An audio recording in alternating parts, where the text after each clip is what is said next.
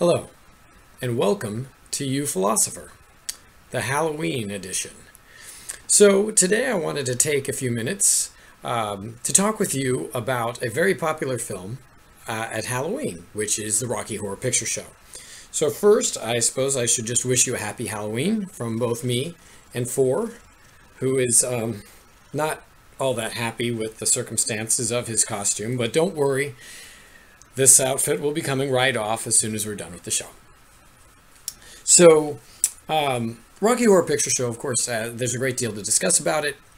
And in some ways, it's a bit under-discussed. There are certain assumptions about it just being maybe a kind of a cult film or a silly kind of B film that reached a cult status for reasons dealing largely with brilliant music and, fantastic acting by Tim Curry. But there's some really interesting ways in which the film engages different perspectives on relationships. And not to be kind of too obvious, because you might say, well, Nick, of course it deals with relationships and, the ways that, sexuality can be engaged differently than what we're used to in our society. But what I mean is this. When watching the film with a friend of mine recently, she asked what was Frankenfurter's specific reason for killing Eddie, right? Meatloaf's character. And the fairly obvious answer is, of course, that Frankenfurter is jealous that Eddie is suddenly getting this focus, that Eddie is getting this attention right at the moment of Frankenfurter's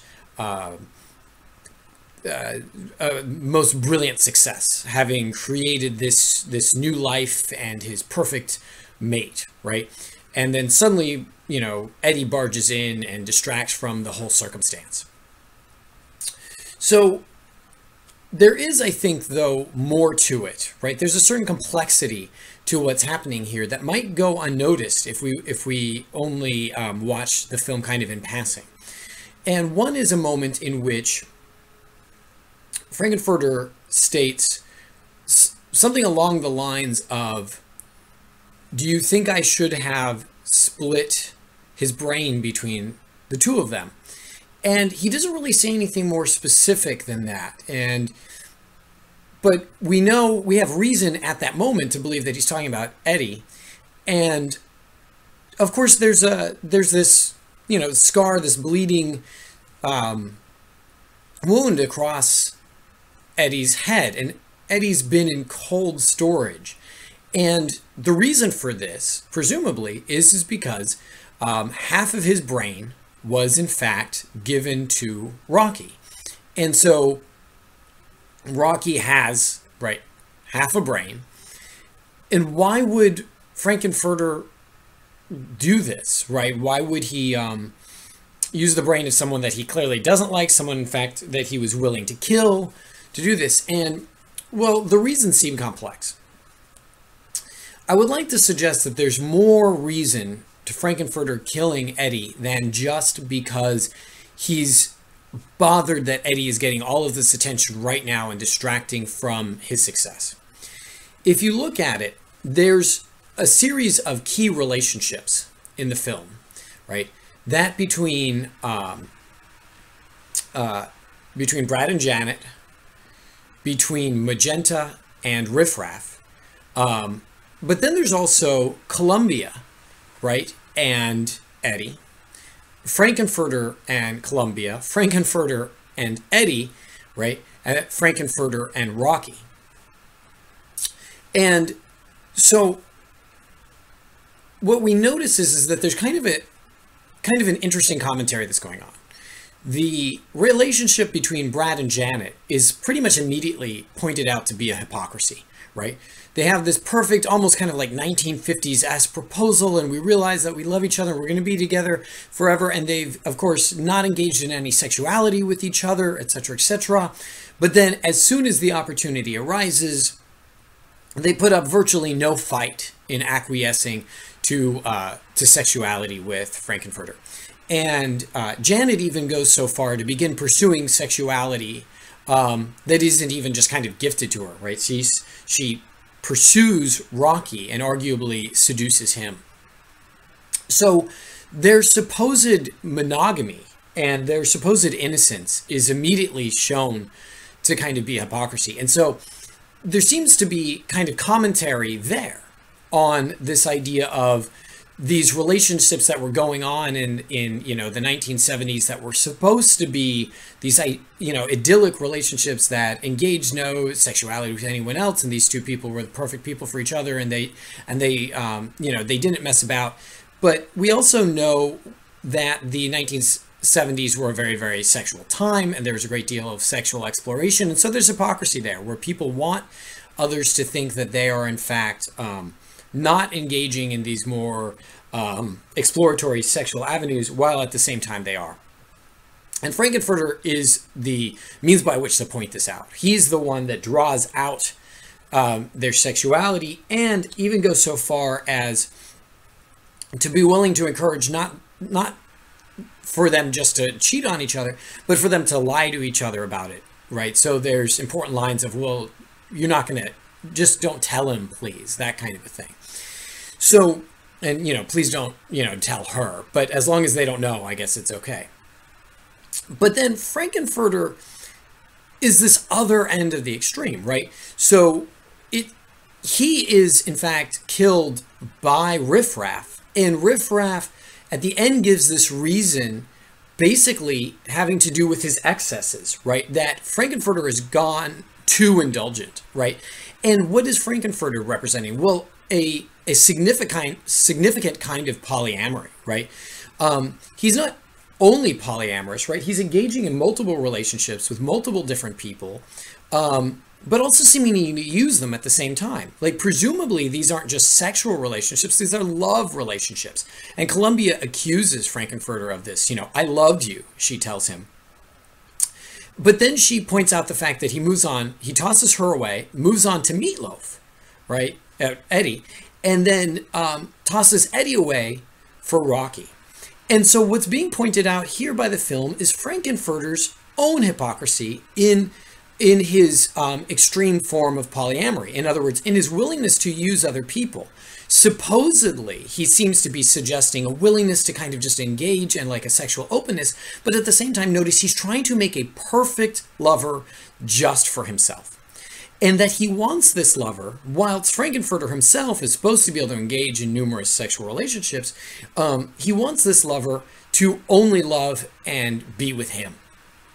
And in other words, he gets immediately jealous upon realizing that something has happened between Rocky and Janet.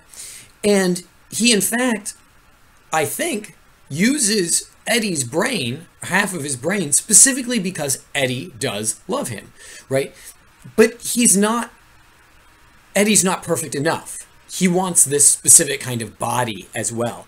So he uses half of Eddie's brain, a man who loves him, but then creates the exact body that he wants, right? And so on one hand, we have the hypocrisy of the supposed monogamist, right? And then we have the hypocrisy of the supposedly polyamorous, right?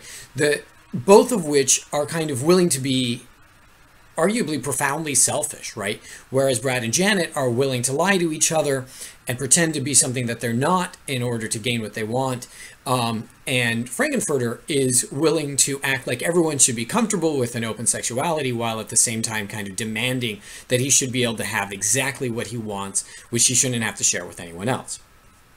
And it kind of gets then even more interesting to recognize that we have this incestuous, presumably, relationship between Magenta and Riffraff, who themselves seem to, on one hand, be kind of open and robust in similar to Frankenfurter in their indulgences, but at the same time are also seen in this image, right? This old kind of farmer and his wife. He's holding the pitchfork, right? She's standing next to him, right, with that tight bun of hair, and right, which is of course also an iconic painting.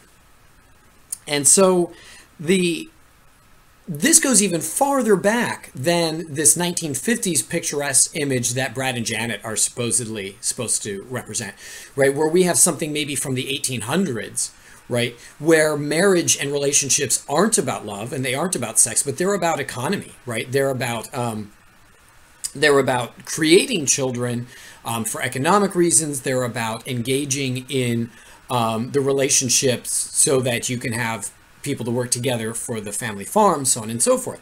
And it's that relationship that, in fact, at the end of the day, ends Frankenfurter, right? It's that one that cannot handle the indulgence of Frankenfurter's lifestyle. It's too much. And so that older, almost antiquated notion of marriage not in its purity of sexuality, but marriage in its kind of like austere economic kind of contractual, right, engagement that destroys Frankfurter. So this all leads us back to that initial question, right? Why does Frankenfurter kill Eddie? And I think it's specifically because he cannot handle how deeply in love Columbia and Eddie appear to be. In other words, they are unlike any of the other relationships depicted there, outside of maybe Magenta and her brother, very, very devoted to each other. They remain deeply sexual people, right? We see Eddie, check out Janet. We have good reason to believe that Columbia engages in her own sexual adventures, but they are deeply, deeply, deeply in love. And they seem to be deeply, deeply, deeply in love in a way that Brad and Janet fail to demonstrate with each other, in a way that Frankenfurter might actually be quite jealous of. Not just because he wants them to love him and only him, but also because it's perhaps a kind of love that he just doesn't have access to in general. In other words, Eddie and Columbia, right, in their dedication to each other, demonstrate something that Frankenfurter wants but can't have. Not necessarily monogamy, but someone who is deeply and passionately invested in you, and you feel the same way about them. And so, as a result, not only is Eddie killed because he's being a distraction and because he's taking Frankenfurter's attention, and because Frankenfurter wants Eddie to love him and only him, but also because the relationship between the two of them, between Columbia and Eddie, is one that Frankenfurter just cannot stand. He cannot abide. He can corrupt Brad and Janet's relationship, and he can demonstrate it to be false. And he can beat and torment riffraff and make fun of its kind of his old school followership and contractual economic engagements when it comes to relationships. But Columbia and Eddie are insufficiently, one would presume, perhaps willing to lie to each other for him to be able to take advantage of it. Perhaps on some level they would be honest with each other about their various sexual adventures. In other words, they seem kind of unbreakable. And again, not necessarily because they're monogamous only with each other. We don't know any of that for sure. And not even necessarily, we don't know for sure if they're even 100% honest with each other. But it does seem to be the case that Columbia knows. She knows about the relationship between Frankenfurter and Eddie, right?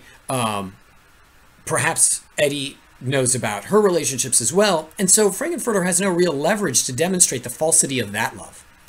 And so, as that's the case, right, his deep jealousy over the kind of love he can't have, not because he's polyamorous, but because he's unwilling to kind of give unselfishly, that he's unwilling to make that sacrifice, that in fact he's willing to repeatedly sacrifice others in the hopes of finding the one person who be dedicated to him, but he doesn't have to be dedicated to them.